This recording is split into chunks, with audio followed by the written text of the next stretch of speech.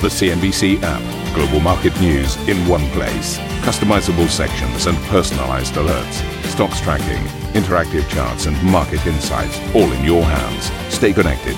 Stay informed. Download the CNBC app today.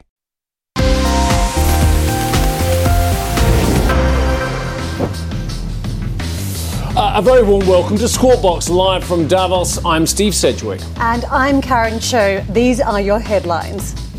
So US markets getting a bump with the Dow on pace to break an 8-week losing streak. This despite the fact that Fed minutes indicate the central bank is open to hiking rates past neutral and potentially into restrictive territory.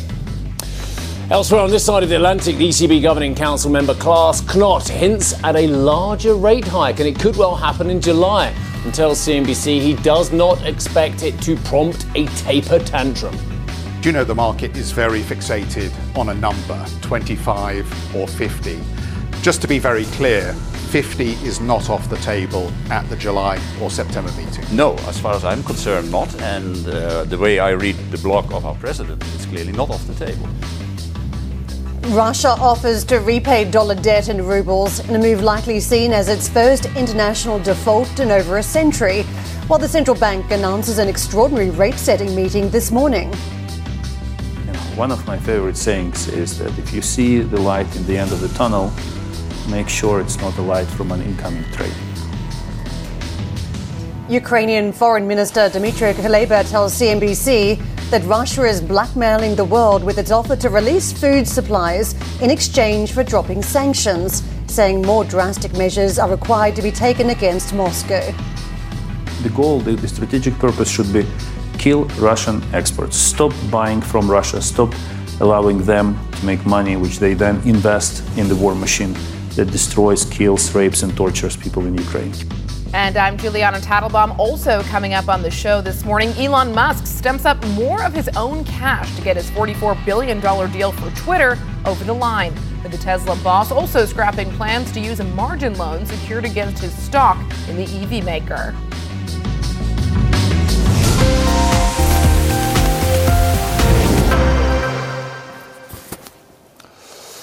Well, very good morning, Jeff. Where's he gone?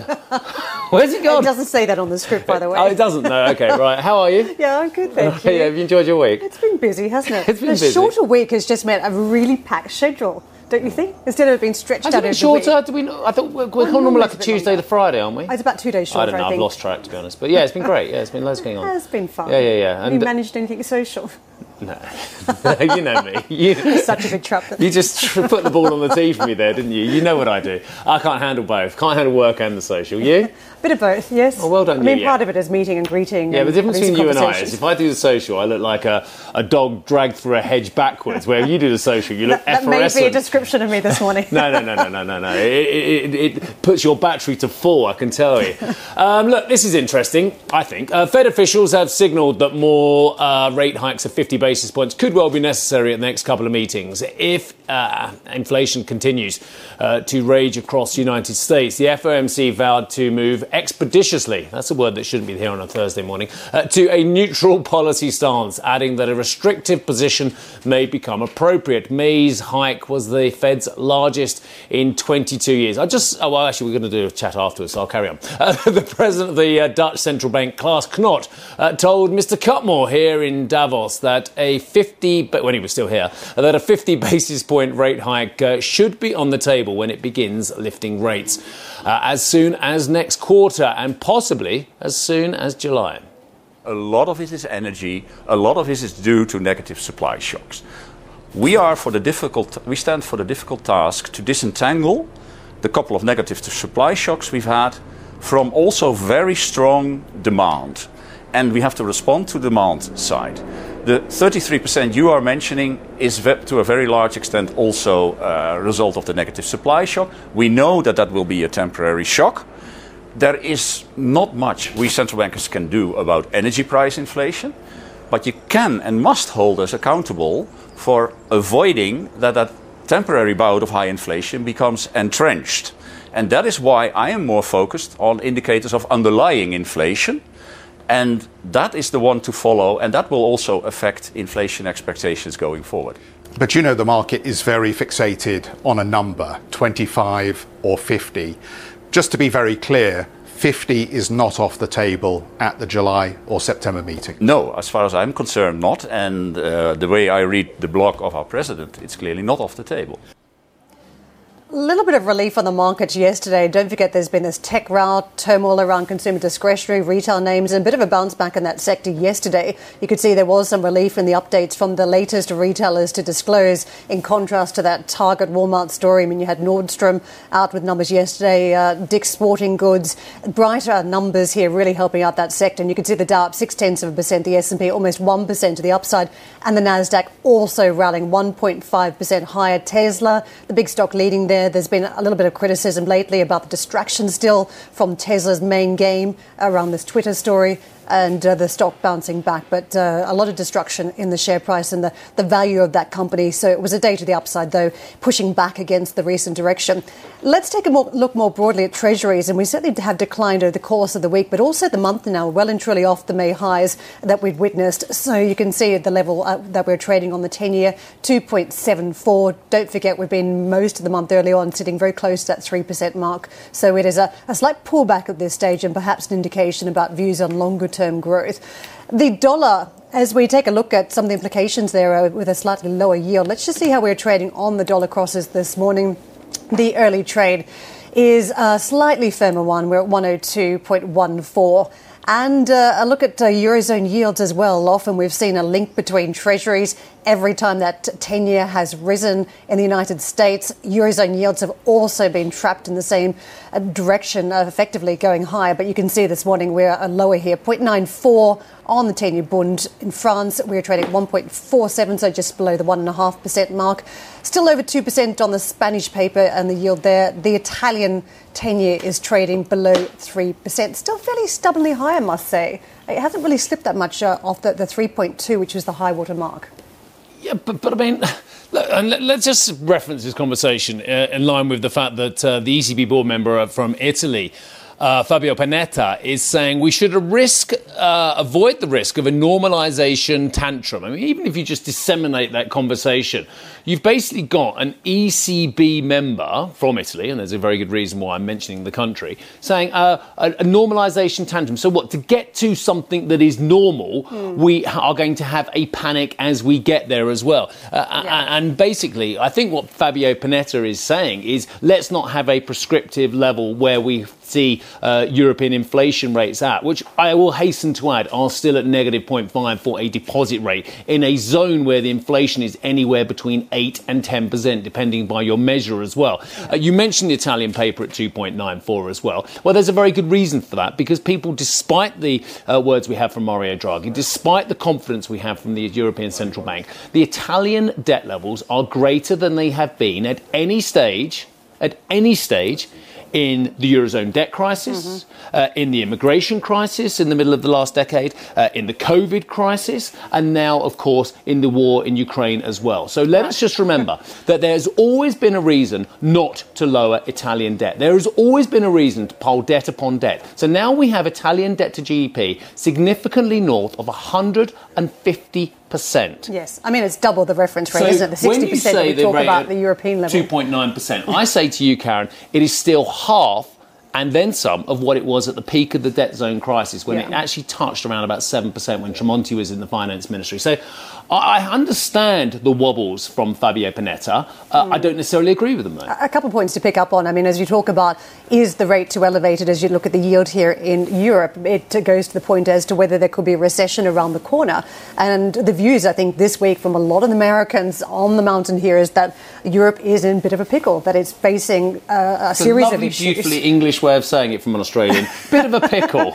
Right. Got the war in Ukraine, which seems to have the biggest ramifications for Europe because of this geography. You've got now an ECB that's finally getting on the front foot, trying to catch up with the rest of the central banks. It's actually moving on rates. As we talk about normalisation, we're talking about getting to zero. So that's a different type of normalisation versus what you're seeing in other jurisdictions, namely in the United States, where 1% almost, we're at that mark and going higher. So getting to zero is quite a different context about spooking the market, isn't it? I mean, that's quite stunning. Getting to 2%, which would, I'm sure, give Fabio Panetta even greater wobbles, would mean that we still have enormous negative rates. And do you know what? We haven't had this conversation on air for a while, but for those economists out there who look at core inflation because they think that the volatility of food and energy is just not worth looking at, well, I would suggest you leave your desks in the Square Mile, in the middle of Manhattan, wherever you may all be in Brussels, and actually go into the street and have a look at real inflation that real people are paying as well. And I think you'll find it's significantly north of 2%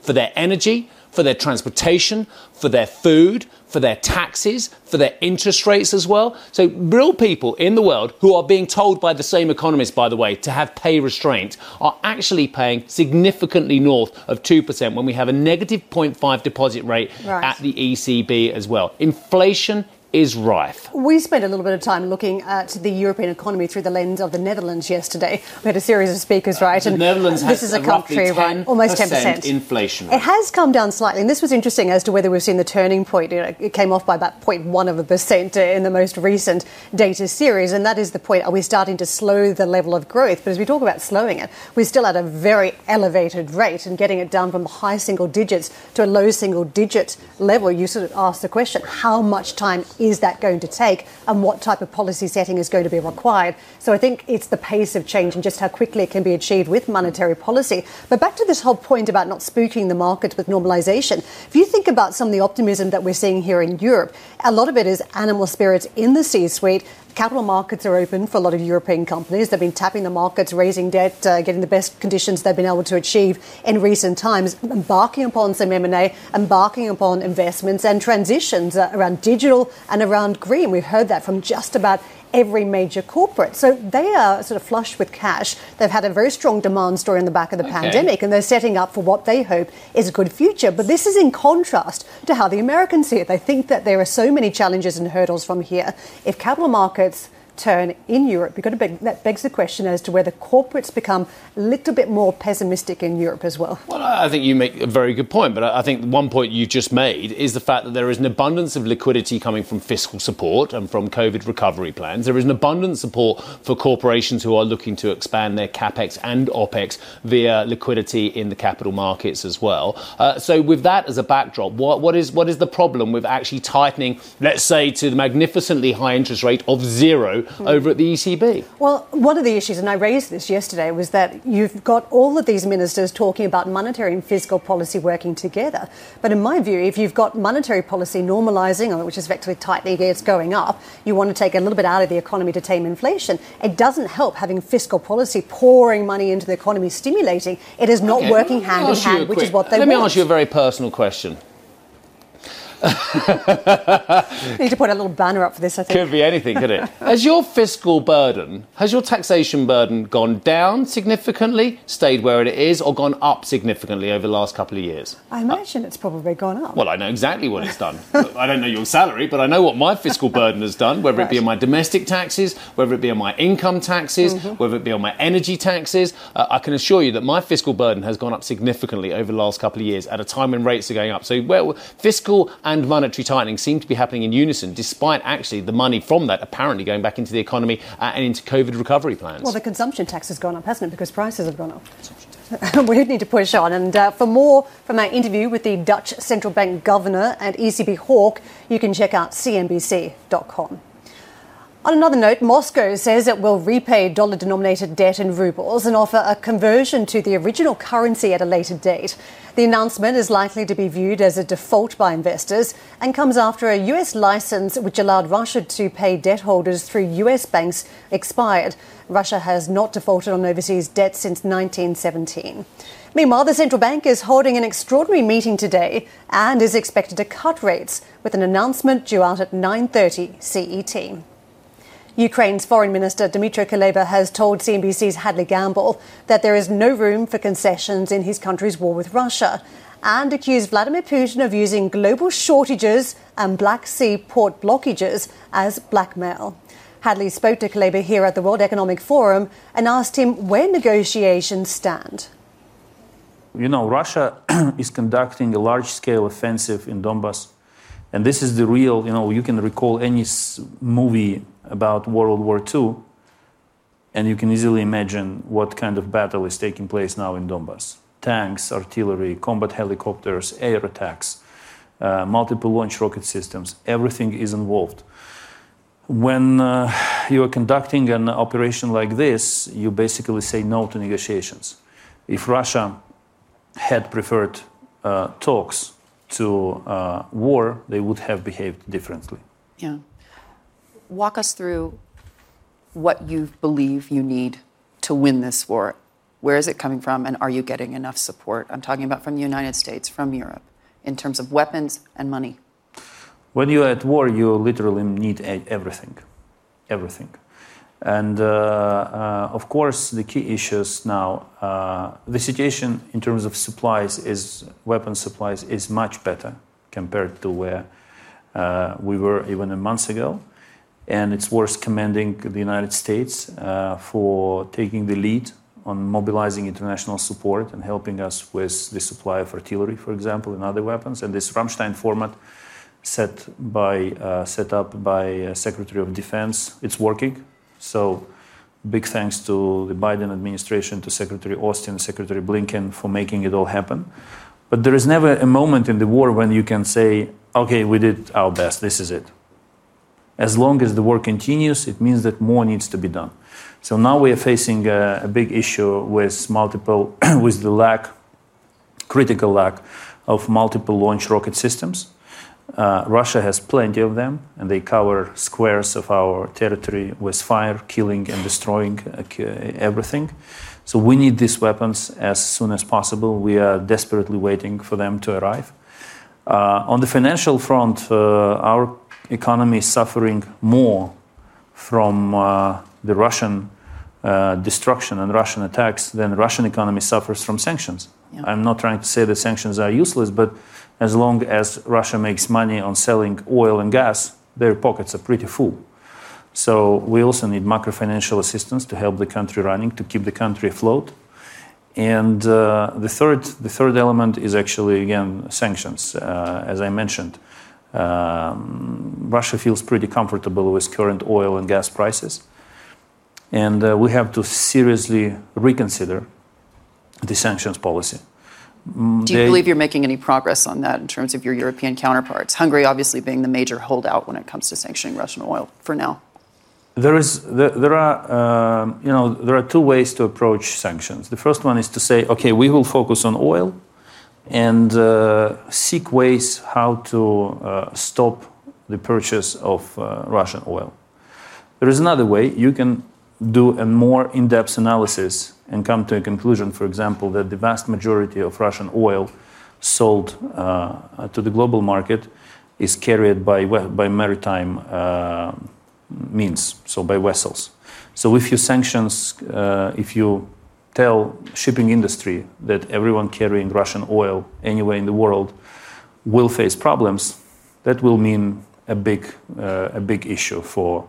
So you believe they should sanction the shipping industry? My message now, I was very constructive and engaging, and always trying to understand concerns of partners when it came to sanctions. But now, after 3 months of fighting, my message is very simple: kill Russian exports. Accept some critical items that the West needs, but we need a broad strategy aimed not at blocking this or this, but the goal, the strategic purpose should be kill Russian exports. Stop buying from Russia. Stop allowing them to make money, which they then invest in the war machine that destroys, kills, rapes, and tortures people in Ukraine. Yeah, an excellent but sobering interview there, Hadley conducted with Mr. Kuleba of Ukraine. The Dutch Prime Minister Mark Rutte has told, me actually, that support for Ukraine is as strong today as on the first day of Russia's invasion over 3 months ago, and that the West stands united as ever, even after differences over energy sanctions and NATO expansion. I caught up with Mr. Rutte here in Davos and asked him whether he stands on comments made, actually disagrees with comments made by Henry Kissinger that Ukraine must ultimately cede territory if it wants a diplomatic ceasefire deal. It's almost impossible to say that you disagree with Henry Kissinger. But I'm afraid that on television now I have to officially declare that I disagree with Henry Kissinger, if that is the statement he made. For us, the territorial integrity, the sovereignty of Ukraine stands above else. And it is up to Volodymyr Zelensky, the president of Ukraine, and his prime minister and his team to decide how they will conduct the peace negotiations we hope will start one day. So, Prime Minister, let me be very clear about this. The territorial integrity of Ukraine starts with the invasion of Crimea and the illegal annexation of Crimea in 2014, at the time when I was in Kiev. So until Crimea is back in Ukrainian sovereignty, relations with Russia cannot be as they were. And that's up to Zelensky and his team to decide. He has given out a statement somewhat early, I think somewhere in March, that he wants Russia to retreat to the boundaries of the 23rd of February. And I'm not going to second guess Zelensky. I mean, these guys are under a huge attack from Russia. We try to help them, but we cannot, because we do not want a NATO-Russia confrontation. We cannot help them with military personnel on the ground. We can help them with military gear. But given the fact that they're under this huge pressure, it's not up to me to decide for him what to do. My understanding from that statement from Zelensky was that he wants Russia to move back to the 23rd of February boundaries. That would then mean that Crimea would not go back into Ukrainian hands. But again, that's really up to Ukraine to decide. You mentioned about the investigations into war crimes as well, and of course it will be in The Hague if ever there are trials on the ICC, the International Criminal Court, is based in The Hague. Can you ever deal with Vladimir Putin again, knowing what we know, suspecting what we suspect about what has happened in Ukraine and has been directed from the Kremlin? It's extremely difficult to picture what that relationship could be if hopefully one day this whole aggression stops and there is some form of normality. What that would mean for the relationships between Europe, the US, the rest of the world and Russia. The fact is that Russia will not go away. It's there. It is the biggest country in the world, 10 time zones. The economy is not that big. It is the added sum of the Netherlands and Belgium. But in size, in military power, it is of course a world player. So it is very difficult to foresee that. And that will also depend, of course, on what a peace agreement would look like if it ever comes to that, including how we deal with the war crimes. But the fact is also that Russia is not going away. It's there. Mark Rutte there. Right, coming up on today's show, we're going to talk pandemic preparedness with the CEPI CEO, Richard Hatcher, in just a few moments' time. Plus, we'll also hear from the Dassault Systèmes Chief Operating Officer, Pascal Dalloz, and EnQuest boss, Amjad Zezou. That is coming up later on this hour. We're also going to speak to Eric Rondelat from Signify, and I'm very interested to hear what the ESM Managing Director, actually outgoing, Klaus Regling, has to say. Palantir Executive Vice President Josh Harris, we'll talk about privacy there, and the Bulgarian Prime Minister Kirill Petkov coming up on the show.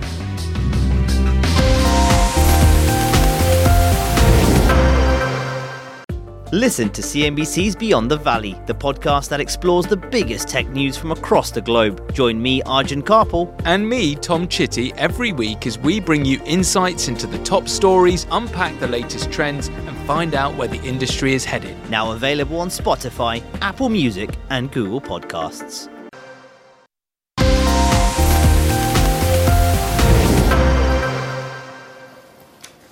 Welcome back. The UK has confirmed 7 more cases of monkeypox bringing the nationwide total to 77. The outbreak comes hot on the heels of the coronavirus pandemic. Comparisons the WHO have been keen to discourage. Its director for global infectious hazard preparedness urged people not to make a, quote, mountain out of a molehill. This as members of the organisation formally agreed to revamp its funding model, which could see obligatory fees rise to up to 50% of its budget by the end of the decade. The Swiss pharmaceutical group Roche says it has developed 3 PCR tests that can detect monkeypox in partnership with its subsidiary TIB Molbiol. Roche said the test kits can detect viruses in the wider orthopox virus group as well as monkeypox specifically. The company says the kits can assess the spread of the virus and help monitor the potential impacts of treatments and vaccines. Well, let's get to Richard Hatchett, who's the CEO of CEPI, which stands for the Coalition for Epidemic Preparedness Innovations. Richard, really nice to see you. Good morning to you, sir. Good morning, look, before we move specifically on to monkeypox, I have a more general question. The speed with which academia, business, NGOs, and indeed governments move forward with vaccines was historic and quite stunning, and have helped, of course, by new mRNA technologies as well. Will we ever be as unprepared as we were for COVID ever again? Well, I think it's important to understand that we were actually more prepared for a coronavirus pandemic than we are for most potential pandemics from other viral families. So unless we make investments in R&D, and that's what my organization, CEPI, is an organization that focuses on R&D for vaccines against epidemic diseases, unless we make those investments, make them systematically and across the different viral families, we could be less prepared for future threats. But just to follow up on my point, and look, saying that the vaccination program has been a success when so many and in the millions of people have died, it seems almost wrong to say. But the fact of the matter is millions of lives have been saved by the speed of which vaccinations got out onto the market and the speed of which the R&D and the financing for that came forward again as well. Why are you saying specifically for coronaviruses that we were prepared, but for others we're potentially not? So before the coronavirus, before COVID emerged, we had invested in understanding how to develop vaccines against SARS, which obviously is closely related, and against MERS, the Middle Eastern Respiratory Syndrome virus. And we had basically cracked the code. We knew which part of the virus to target, how to manipulate that target to expose it to the immune system and produce effective vaccines. When COVID emerged, literally within 48 hours of the virus sequences being posted, Moderna and the NIH in the US had designed a new vaccine. And so we were able to move very rapidly to initiate the development of that vaccine. In fact, the last time we met in person at Davos in 2020, my organization, CEPI, provided a contract to Moderna just 11 days after the sequences were released. And what we were providing that contract to support was actually the production of clinical trial material. That's how fast we were able to move into clinical trials. And it was all because of that prior investment in understanding how to make vaccines against coronaviruses on the mRNA technology. As you take us back in history and compare and contrast the last Davos, it does jump out to me that people were not that concerned about coronavirus then. They were concerned for the Chinese, thought it was a major issue for the mainland market, but not really for anyone else. Monkeypox, I think people are split, that they think it could be a major issue. Others think, well, it's not really. How do you view monkeypox? Is it a big risk to, say, Western populations at this point and beyond? Well, the first thing I would say is this is the first time that we have gathered again in Davos since the 2020 meeting, and we find ourselves facing another infectious disease threat. I think that is not, we should understand what that signifies, which is the world is beginning to move around again, and infectious diseases are beginning to move around with us. Monkeypox is this is a concerning epidemic. Monkeypox is a very different disease than COVID. It is not spread through respiratory transmission in the same way. So it does not present the kind of global threat that many of us immediately recognize that COVID presented. But it does exemplify the risks that infectious diseases present in the modern world. I know there is a push to ensure that there are vaccines available within 100 days when it comes to some of the major threats that we face. But what sort of 100-day window are we talking about? 100 days when it arrives in a Western democracy, or 100 days when it becomes evident in a part of the world somewhere where it's threatening a population? Well, this has been an important part of CEPI's proposed strategy for significantly reducing epidemic and pandemic risk, accelerating vaccine development. Steve, you mentioned how can we say that our vaccine response was a success when potentially up to 15 million people have died. I don't think we can. I think we can look at what was done in 2020 as unprecedented but insufficient. So we do have to compress those vaccine development timelines. What we're talking about when we talk about 100 days is 100 days from the decision to initiate vaccine development to vaccines being available for use. And that means that we have to make significant investments in preparedness before the new disease emerges if we're going to be able to execute that fast. And coming back to monkeypox, my organization has argued that the preparedness investments that we need to make is to understand for other viral families, in the same way that we did for coronavirus, as we were discussing earlier, how to develop vaccines in advance. And I think monkeypox is a perfect illustration of the value of that strategy, because we actually have vaccines against smallpox that were developed against a disease that doesn't even exist, that we know work against monkeypox. And we have antivirals that were developed to protect against smallpox that will work against monkeypox. So we have the tools that we need just as this epidemic, has exploded. Thank you for listening to Squawk Box Europe Express. For more market-moving news, you can head to CNBC.com. Or join us again on the show with Jeff Cutmore, Steve Sedgwick and Karen Cho, weekdays on CNBC.